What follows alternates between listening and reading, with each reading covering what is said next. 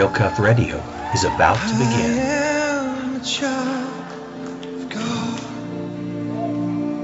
I'm no Everybody longer loves a a hero. slave to fear. I believe there's a hero in all of us. I am a child.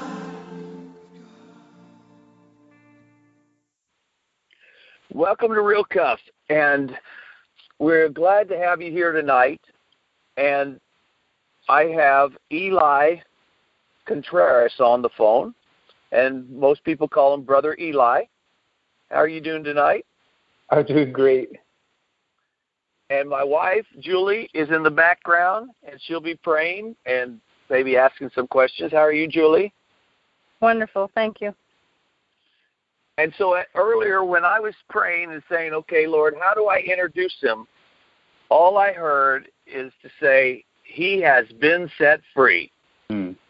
Yes. And so, Eli, why don't you tell us your testimony and how you have been set free? Absolutely. What's the time frame? You'll know when God says it's over. Okay. So, Absolutely. Awesome. Okay. So thank you for. My name is Brother Eli Contreras. I'm from the Bay Area here in California, and my early life started. When I was. I grew up in a house with a dysfunctional home. My father was an alcoholic. My mother used to drink. It was common to see them fist fighting. Breaking furniture. My father was a child molester, and I remember being about 3 years old and going to the river, and my dad carried me into a bush, and when he carried me into the bush, he began to take off his clothes, and he began to do things to me that sexually that I didn't understand, and I remember when he was done, he put his clothes back on, he put me back on his shoulders, and carried me out of that bush, and he just placed me on the sand, and he walked away. And I remember in my early childhood that I didn't understand a lot about brokenness or my dad, that his the way he was living his life, but I knew that more than anything, I wanted my father to love me. As a young boy, I wanted my father to hold me. I wanted him to embrace me. I wanted to make him proud of me. And I remember that my dad used to beat me, and he would ignore me. And I learned at a very early age that if I committed a sexual act with my father, then he would recognize me. And so that kind of sort of became my relationship with my father. As a little boy, 3, 4, and 5, I was attracted sexually to my father. I didn't know it was called homosexuality. I wanted more than anything to just have my father's approval. And if committing a sexual act with him is what I had to do, I was willing to do it. And I remember at a certain age, my father stopped touching me, and that relationship just ended, and I was completely invisible to my dad. And I remember being about 8 years old, and I remember being attacked by a pit bull, and I was thinking in my mind while this dog was attacking me that if I could only get into my father's arms, I'll be safe. And I remember as I was able to get away from the dog that I ran into my dad's arms, and he saw that I had been attacked, and he put me in the kitchen sink, and he tore off my pant legs, and he pulled out a kitchen knife, and he began to try to cut off my legs, telling me that he had to get the poison out of my body. And it took my mother to physically wrestle me out of my father's arms, and that was my childhood. That was the relationship. That was my growing up. That was happening inside my home, and I remember being a young kid, maybe 4 or 5 years old, and I remember sexually abusing the neighbor kid, the kid that lived next door, and I taught him how to abuse the kid that lived next door to him, and it just became this thing, babies molesting babies with no understanding, and I remember, growing up, and I was 13 years old, and I ran into a kid that lived down the street, and very similar, we were both very broken, and I remember we ended up, using drugs, cocaine and methamphetamines at 14 and 15 years old, and even at 15 years old, going to San Francisco on the weekends and hanging out with homosexual prostitutes, transvestite prostitutes, and then going to school trying to be normal and trying to understand why I was so different. And I remember at 15 years old hanging out in the San Francisco in the streets that I wasn't willing to admit to myself or anybody else that I was a homosexual. So I wore a disguise. I gave myself a mohawk, and I started wearing all black, and I stuck safety pins all over my face and my throat. And when I went to school, here in the Bay Area. It was a small town that I lived in called Brentwood. And I remember going to school, and there was jocks and there was cowboys, and I looked very different from all the other kids in school. And I remember getting beat up, spit on, picked on. People would throw garbage at me, call me names, tease me because I looked so different. I had a mohawk and I was wearing makeup, and the clothes that I was wearing, I was just an outcast. And I remember thinking to myself, it was better to be treated like this than because I looked weird than for people to treat me like this because I was a homosexual. And so I was wearing a disguise. And I remember when I was 16 years old, I was so angry. I was so angry, and I questioned God. I always knew that there was a God. I didn't have no church background. And I remember knowing that there was a creator. Somebody created myself and the world I live in. And I thought to myself, God, I don't understand why you would create me so that I can suffer like this. And I remember even as a little kid, in the chaos of the sexual abuse and the violence and the chaos that was going on in my house, there was a picture of Jesus that was by the door. And I thought to myself, who are you? Because you never did anything for me. You never helped me. You never stopped. You're just this picture. I don't know who you are, and I don't like you. I was very confused, and I remember the devil was there, and he was telling me that Jesus didn't love me, God didn't love me, my Father didn't love me. And so I remember at 16 years old, I gave my soul to the devil. I opened the Satanic Bible, and I let him have my soul. That same year, my brother was murdered. He was shot 4 times in the face and left in a field to decompose. And I remember sitting in the living room that night when the detectives came to tell us that my brother had been murdered. And I watched my mom hit the ground, and she hit the floor, and she just lost her mind. And I remember my heart being so hard and being so, so dark. And I remember thinking to myself, my brother was a very violent person, and every time I see him, we were in the same room, it was an automatic beating. My brother used to beat me. And I thought to myself, when the detectives told us that he was dead, the first thing that came to my mind is, I never have to take that beating again. I hated my brother. And I told my mother when the detectives told us that he was dead, I said, I hope he went straight to hell. I hate him. I had so much hatred in my heart. I was so broken. My heart was so hardened. I couldn't even sympathize that my mom's heart was broken because her son had been murdered. And I was living in so much confusion and so much darkness. And I thought God didn't care. And so I believed the lies of the devil. And so I took Satan's hand and I started living this life. And I remember at 19 years old, I tried committing suicide for the first time. And when I went to a mental institute. When I got out of the mental institute, I walked to the doors to leave the building, and there was the pain, there was the hurt, there was the brokenness, there was the torment sitting right there waiting for me.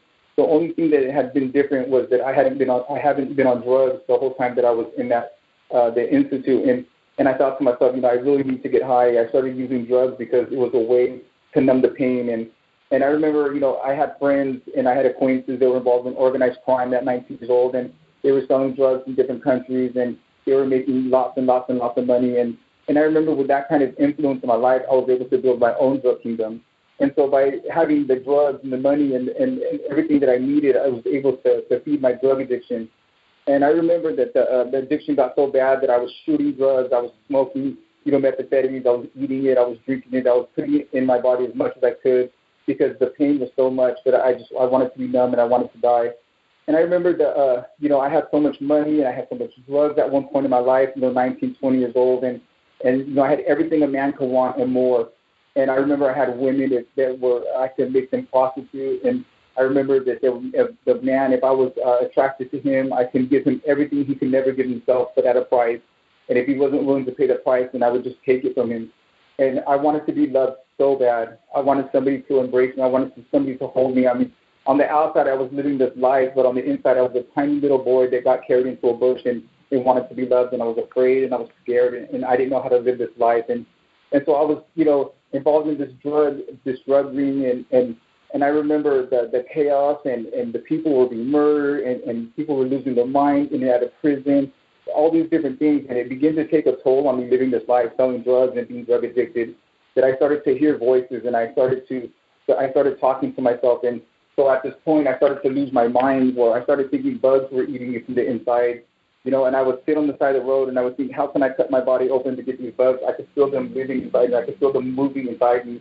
And I remember talking to myself, and I remember pulling out my teeth with my fingers. And a lot of times, because I was homeless, the drug dealers, I was in the condition I was in, a lot of times the drug dealers, even though I was making lots of money for them, they didn't want to sell drugs to me. They didn't want me to sell drugs for them because I was mutilating myself. I was talking to myself. I was living a life that they didn't understand, and they didn't want to be the reason why I was killing myself.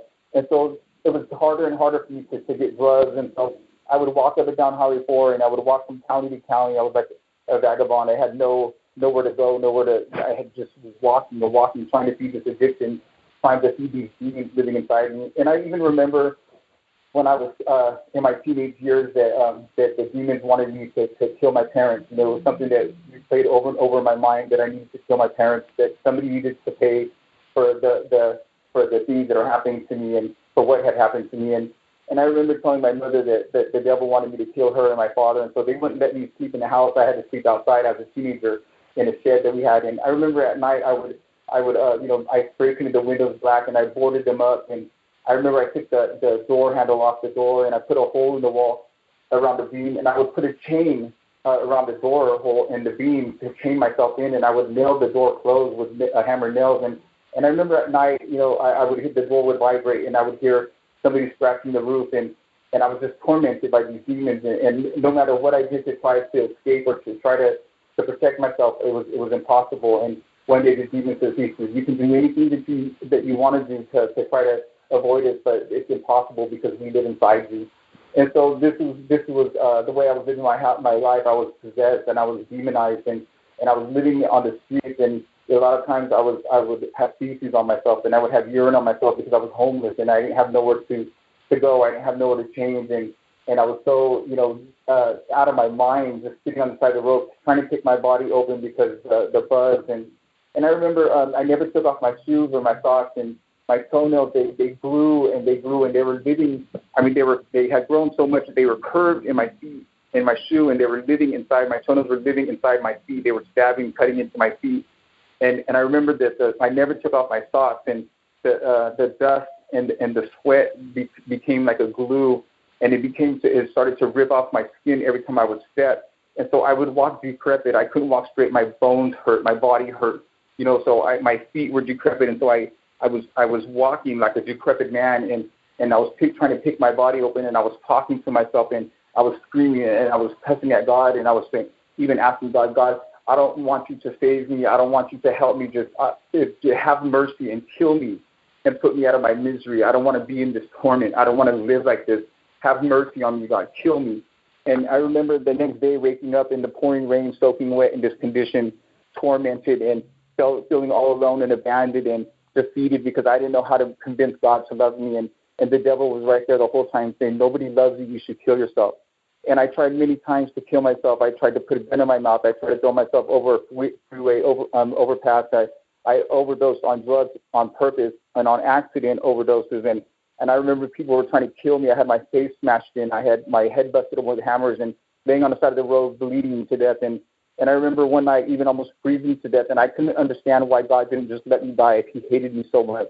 And so a lot of times when I would go to sleep or lay down on the side of the road, I would beg God, please, God, please don't let me wake up to see another day. God, I can't deal with this torment. God, I can't deal with this pain. And even though I didn't like God, even though I had this hatred in my heart for God, I knew that God was the creator, and I didn't know how to convince God to love me. And so I would beg him to kill me. And I remember when I would continue to wake up, I was convinced that God was pleased with my torment. And I would beg Satan, if you have the power to take my life, I will spend eternity in hell with you. Just take me out of this hell that I'm living in. I can't handle it. I can't take it. The pain is too unbearable. I don't want to be out here in these streets. I felt all alone, and I just wanted to die. I wanted the pain to stop. I wanted the hurt to stop. I just wanted somebody to hold me. I wanted somebody to embrace me. I wanted somebody to love me. I wanted to know that I could be lovable. Is it possible for somebody to love me, God? Is it possible for somebody to embrace me? I feel like an animal out here in the streets with nothing and with nobody, and I want to die, and my life keeps continuing. I was living in misery, and I remember I lived in the streets my whole 20s, and I remember going into my 30s, and I remember as I was walking down the street, I was 32 years old. I remember that I was walking towards the freeway, and the demon was there, and I used to speak to the demons all the time, and I knew their voice. I knew what they were saying, and sometimes it was a battle, sometimes it was an argument, and sometimes I would just agree with them.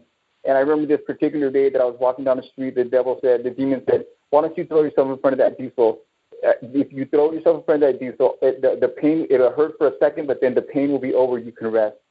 And I remember thinking to myself, that was the key word, I need to rest. I can't do this anymore. And so I started walking towards the freeway, and as I was walking towards the freeway, I saw a car drive past me, I saw the brake lights turn on, and I was so used to people when they put their brake lights on and they turned around, they were going to try to run me over, throw stuff at me, call me names, tease me. And so I was just like, this car that I saw the lights turn on, the brake lights, and it started to turn around with the U-turn. And I'm thinking to myself, you don't have to say anything to me. I already know what you're going to say. And this car continued to come to me, and it was this lady, and it was her 8-year-old daughter was in the passenger seat. And she stopped. She pulled over right next to me. And she said, "Sir, I just wanted to tell you that God loves you more than you can ever imagine."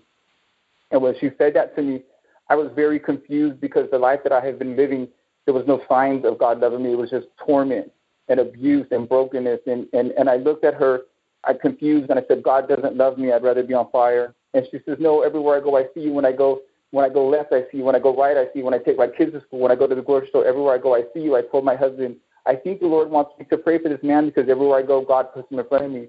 She said, and my husband told me that if I ever stopped to talk to you, to make sure that he was with her because I looked crazy and that I might try to attack her. She says, "But as I drove by you this morning right now, the Lord spoke to me and said, if I didn't stop to talk to you today, tomorrow would be too late." And when she said that to me, I said, "How did this lady know I was getting ready to walk in front of a diesel, that this would be her last opportunity?"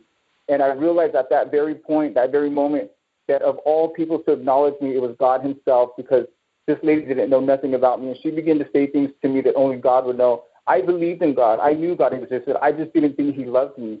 And so when this woman started saying things to me, it really blew me away. And that's the day that I realized that God does hear me. He does see me. And she drove away. She gave me the message, and she drove away. And for the next year, I continued living on the streets, using drugs, trying to survive. And I remember March 27, 2005, I was walking down the street, and I came to this intersection, and I remember hearing God say, "Turn away." And when he said turn away, he showed me 4 pictures. He showed me a picture that I was going to be in my right mind. He showed me a picture that I was going to be wearing all white. He showed me a picture that I was going to be reunited with my family. He showed me a picture that I was on my knees worshiping Jesus Christ. After he showed me the 4 pictures, he said, "Turn away the second time." And I knew exactly what God was saying, that everything that I was doing, turn away, walk a different direction. Everything that I was, turn away, go into a different direction. And I remember when he says turn away the second time, something began to happen in deep down inside me, and I began to cry. I began to scream right there on the side of the freeway. I started running up down the street. I really didn't know what to do. And I remember thinking about that lady that had prayed for me a year before. I knew where she lived because her and her husband would take me to their house and feed me, and they would pray for me. And so I remember going to her house, banging on her door, and she told me that her husband had just left the church 20 minutes ago, but the Lord told her to take the other car because for some reason, she says, if I would have went with my husband and not listened to the Lord, I would have missed you. And so she put me in the car, and we went to church, and she went to a church about 20 minutes away, and we were on the freeway. And as we were on the freeway going to church, it was a Spanish church. I didn't speak Spanish, but we were on our way to a Spanish church, and the enemy came in and he began to say to me, he says, any minute you're going to stand before God, and when you stand before God, he's going to see all the filth, all the perversion, everything you get in darkness, God is going to see it. You're going to be completely exposed, naked, standing before God. And I started to reflect on my life and who I was, and a blanket of shame fell on top of me, and I said, I don't want nobody to see this, not even God. The demon said, open the door, jump out, kill yourself, save yourself from God. And I remember putting my hand on the car door, thinking, I don't want God to see this. I don't want nobody to see this. I'm so ashamed of myself. And so I put my hand on the car door, and I passed out. The next thing I remember is we're sitting in the church parking lot, and the sister's opening our door. She says, we're here. So we walk into the church, and as we were walking into the church, my mother was sitting there, and I hadn't seen my mother in a long time because I lost contact with her. And but I sat down next to her, and I couldn't control myself. I was broken, and I was crying, and I couldn't stop myself from crying, and I felt like God was the Holy Spirit was drawing me in. I didn't know that the Holy Spirit existed. I didn't know the difference between God and Jesus. I had no church history or knowledge. I never went to church, and so this is the first time I'm really coming to church, and it's completely God drawing me because I wanted to die. And I remember walking into that church, and I'm crying, and nobody had to tell me that they're having an altar call. I went to that altar, and I remember I was on my knees, and I was crying, and I was crying out to God, and I was asking God, please forgive me, God. Please, God, forgive me, God. God, I don't want to live like this anymore, God. I don't want to live like this. I'm sorry. God, please, God, help me. And I remember sitting at that altar, and I remember people begin to people begin to lay hands on me, and they begin to pray in a language I didn't understand. And for one very second, I remember sitting there on my knees repenting, and I felt the arms of Christ wrapped around me. And for the first time in my life, 32 years of life, was the first time I ever felt somebody love me. And I remember after I felt him love me, or after he wrapped his arms around me and he began to pour his love into me, I stood up. And when I stood up, 18 years of drug addiction was gone. Every voice that tormented me for years was gone. It was silent. And I remember that God gave me the ability to walk away from a homosexual lifestyle. That day that I walked into a church, March 27, 2005, I was demon-possessed. I was a drug addict. I was a drug dealer. I was a homosexual. I hated God. I was all these things. I worshiped the devil, all these things. And I went to the altar, and I had an encounter with Christ. And the Bible says in 2 Corinthians 5:17, if any man be in Christ, he's a new creation. The old is past and the new has come. And I'm telling you, when God touched me in such a way, I encountered Jesus Christ in such a way that I walked out of that church a brand new man, in such a way that I didn't even know who I was. I didn't know what it was to live a life without putting a needle in my neck. I didn't know what it was to live a life where I don't have to chase men that didn't love me. And it was this whole new life that I was living in. And I told God, I said, I don't even know how to love you, God. I don't know how to love myself. I said, teach me, God. Teach me what it means to be loved. Teach me what it means to love you. And it's just been a journey of 12 years where God has just been building a relationship with me. And I remember that even after I got saved, I started walking from town to town, and I started getting on the bus. And any church that I saw cars, I would get in and I would share my testimony. I wanted to tell everybody about this encounter that I had with God and what he delivered me from and what Jesus saved me from and the person that I was. And I remember even in my early walk, the first year, the Lord he put my father in my heart, because my father had left years ago when I was 19 years old. Our house got shot up, and my father moved out of state, and that was the last time I seen him. And we never had a good relationship. He never loved me. He never wanted me. And so I remember the Lord put my father in my heart, and he says, write your father a letter. And so I wrote my dad a letter telling him that I found Jesus, I stopped using drugs, and I'm a different person. I'm a different man than the person that he knew me. And my father wrote me a letter back, and he says, I don't care. I don't want nothing to do with you. And when I read that letter, it hurt me, because I started to choke at the words that he said, I don't care. I don't want nothing to do with you. You know, I felt like somebody punched me in my stomach, and I couldn't breathe. I started choking, and I started crying. And I said, Lord, I don't have the ability to make this man love me. I tried my whole life to get him to love me. He don't love me. He don't want me. And I said, but Lord, I said, he can't stop me from loving him.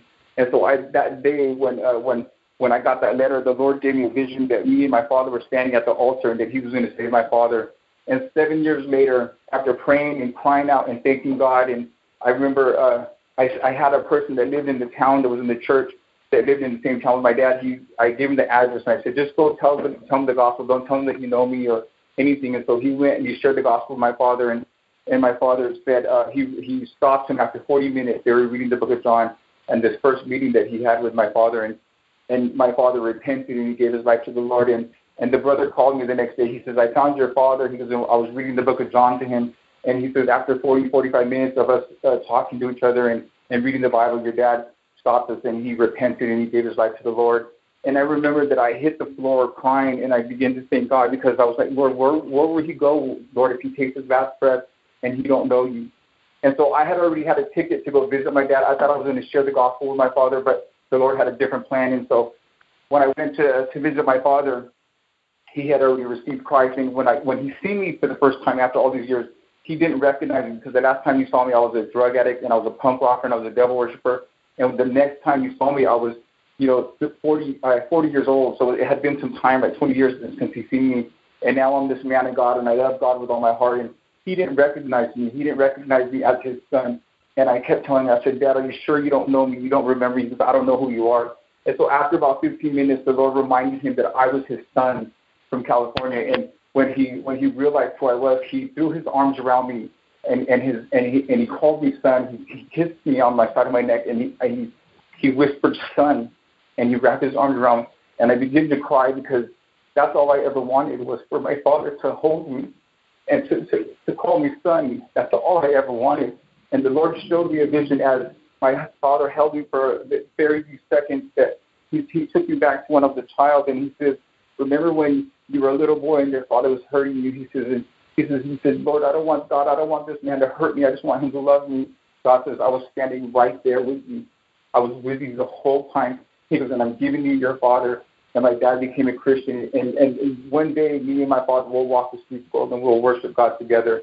You know, God has done so many amazing things in my life since I came to the Lord and since I surrendered, and my sisters got saved, my mother saved, and, you know, we go to church, and cousins are getting saved, and men that I used to sleep with have come to church, and people that I used to get high with and sell drugs to, they come to church, and men that I used to sleep, all these different people, gangs that I used to sell drugs to, they're coming to church, and they're seeing the transformation that God has done in my life, and so it's just been one amazing journey the last 12 years. You know, God gave me the opportunity to write a book. It's called And Then I Heard His Voice, and it's just a testimony of what God has done in my life. And I was on the 700 Club. My story has been heard in 32 nations across the world. And to this day, what I do is I go to different countries, and I go across America, and I hit these streets where I live, and I preach the gospel, and I just go out and I feed the hungry, and I give people clothes, and I want to love people, and I want them to know about Jesus Christ, that he has the power to change your life. And so that's pretty much my testimony. I was waiting for him. Wow. When you go and you're in these neighborhoods and you're testifying, are people coming forth and responding to you by telling them that they've basically needed to hear your testimony as well, gone through the same type of things? I've men that have been married for 25 years have come to me after hearing my testimony, and they said, I've been married 25 years, I have 5 children, and I can't stop cheating on my wife with young boys. And I hear people constantly telling me, you were telling my story. I was looking at a mirror as you were sharing. I don't have the courage to share that with anybody. You know, when I go to the street and when I tell, you know, when I speak to drug addicts and when I go into a homeless camp and I share my testimony, people will come up to me crying because they say that they have been abused. They say that they've been abandoned, and so much of my testimony was a life that they lived, and they haven't been able to master they haven't been able to come out of that lifestyle. It's too hard, it's too painful, but they don't want to remember. And so it's an opportunity. You know, everywhere I go, people tell me, you're telling my story. They come to me in tears, broken, with an open wound. You just opened a wound in my life, and they want to be loved, and they're out there on drugs, and they're in and out of prison, and they're married, and they're cheating on their wife, and their wife is sitting at home, been praying for 25 years to deliver their husband because they don't want the home to be broken. And so it's just everywhere I go, and every time I told my testimony, it has impacted people because it's the things that I talk about are happening to people everywhere. You know, it's not just me, but it's so many people have been abused, and so many people have been rejected, and so many people feel abandoned, and they're living these lives, and they can completely relate to what I'm saying. And they tell me, they said, I've never heard anybody be that open and honest about what they've experienced. And I said, well, I can't be ashamed of what Jesus has done to me. And if he did it for me, he can do it for you. And so, yeah, everywhere I go and I share my testimony, people can relate to it, and they respond.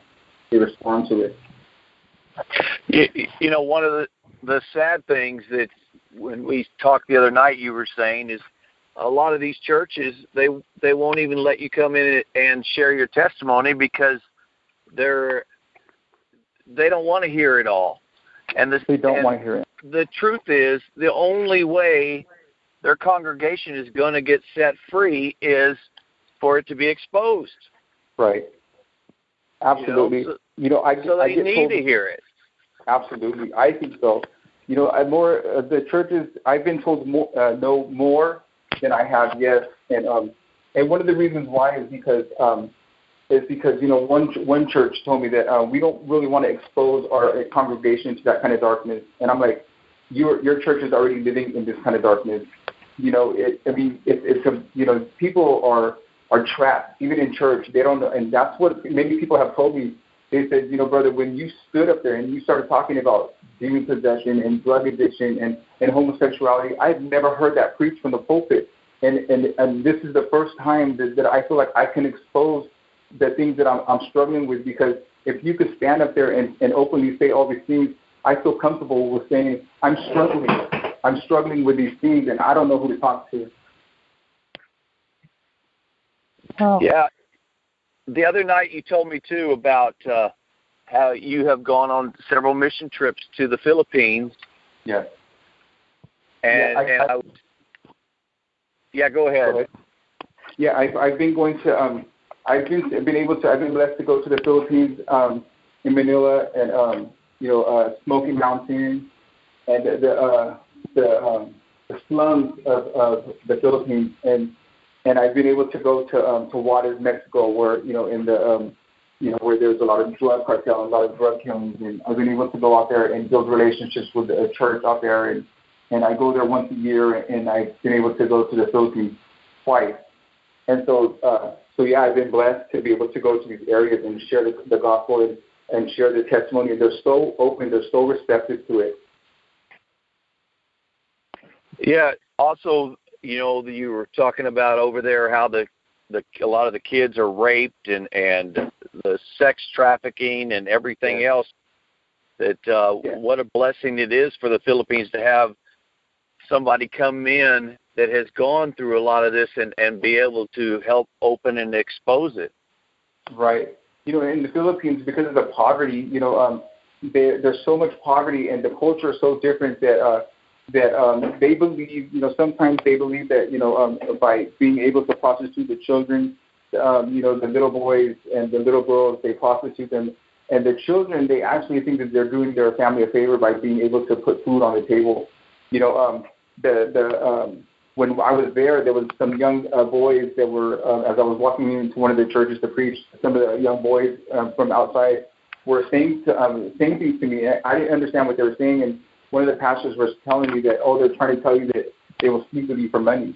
And these are young boys, and one of the things the pastor said was that he said that he does two things. He says draw people to the Philippines. He says because the islands are very beautiful. And he says, and they know that they can come here and speak to children. And so that's one of the things that draw foreigners to the Philippines, is to go and speak to the young children there. Yeah, that's very sad. Yeah. And even one of the things that I saw different in the church, like in Mexico, when I went to the church in Juarez, Mexico, when I shared my testimony, they canceled all the children's classes, and they wanted even the youngest children to be there in the congregation to hear their testimony, because they wanted to address the sexual abuse issue.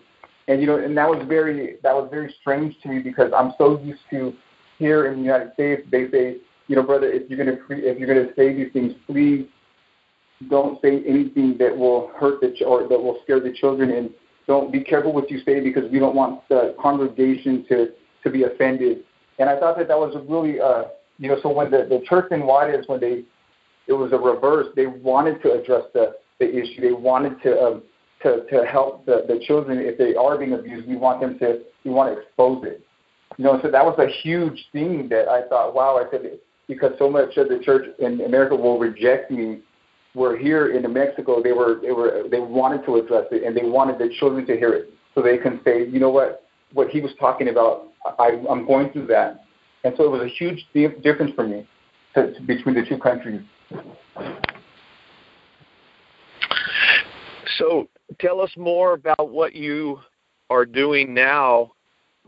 I know that you were saying that you have been, traveling and going and doing stuff with homeless camps and things like that. Yeah. So what I do is I'm one of the church I go to is called Praise Chapel. It's Praise Chapel International, but here in the Bay Area we have a church in Pittsburgh, and this Sunday we're actually starting a service in Antioch, and so I'm the outreach leader. And so what we do is we go out to the parks and to the neighborhoods, and we feed people, we clothe people, we pray for people, we invite people into the church, and the whole goal is to just go out there and to reach people. we've had a huge suicide rate here in one of the towns right here, local areas, and what we do is we'll, stand on the side of the brewery with signs, saying Jesus loves you, and we'll try to address the suicide issue. And right now what I'm trying to do is I'm trying to get into the schools, because there's so many, I keep hearing these stories about all these children, these young people being, abused at school and teased, and they're committing suicide. And so I'm thinking, I'm wanting to get into the schools so that if we can reach them, if we can get into the school and bring this message of love and this message of Jesus Christ, they won't feel so abandoned. They won't feel so alone. Maybe they will say, hey, I was just thinking about killing myself. And so right now what we're trying to do is we're trying to get into the school. And if we can't get into the school, we're going to actually stand across the street and just hand out tracts to people, let people know that Jesus loves them and that there's a way out, and hopefully build relationships with the people, the kids, and that's just one thing that we're doing to try to address the suicide issue, because there's so many kids out here killing themselves. We're trying to figure out any way that we can reach the community. We go on the side of the streets and we hold up signs, and we pass out tracts, at the BART station where people are getting home from work. We stand at the train stations, and we try to build conversation. So we're a church that's constantly trying to reach the community for Jesus. And so it's just a constant work. If I'm not in another country, preaching the gospel, sharing the testimony, loving people, I'm in one of the different states here in the United States, or and when I'm not traveling, I just continue to do the same thing that I do everywhere else. I hit the streets and I just remind people that the love, that God has a purpose and a plan for their lives, and try to build relationships with people and teach the gospel to people. Yeah, the teenage suicide rate seems to be up all over the whole United States. So we need more people that are willing to really share their testimony and come out like you and talk to these kids. Right. One of the other things, I'm also on a board. It's called Shiloh House of Restoration, and it's a ministry. We're just in the beginning stages of this ministry, but it's to help women come out of the sex trafficking and prostitution. And so I'm asking God, I want to be a good steward of not just my money, but my time. God, I want to be effective, and I want to be able to impact. And what can we do? And so most of the day just consists of how we can do, how we can reach more people for Christ, and and teach the gospel to people. And so whether it's trying to reach prostitutes and people that are being sex trafficked, not just prostitutes and the people that are being kidnapped, but we also want to reach the pimps, because they're just as broken. We want to reach murderers and child molesters and all these different people, in between, even people with suits and ties, wherever the broken is, we want to reach them for the Lord. So we try to stay mindful, and we try to say, Lord, where do you want us today? What do you want us today? What people do you want us to reach out to today? And it's just about having an open ear and being led by the Spirit to where to go and what to do that day. Every single day is a different opportunity to reach people for the gospel. Well, I definitely want to thank you for coming on this evening, and I look forward to getting some feedback, from individuals and from churches that listen to it. But I would like to ask you would you pray over the listeners? Yes. Before we get off and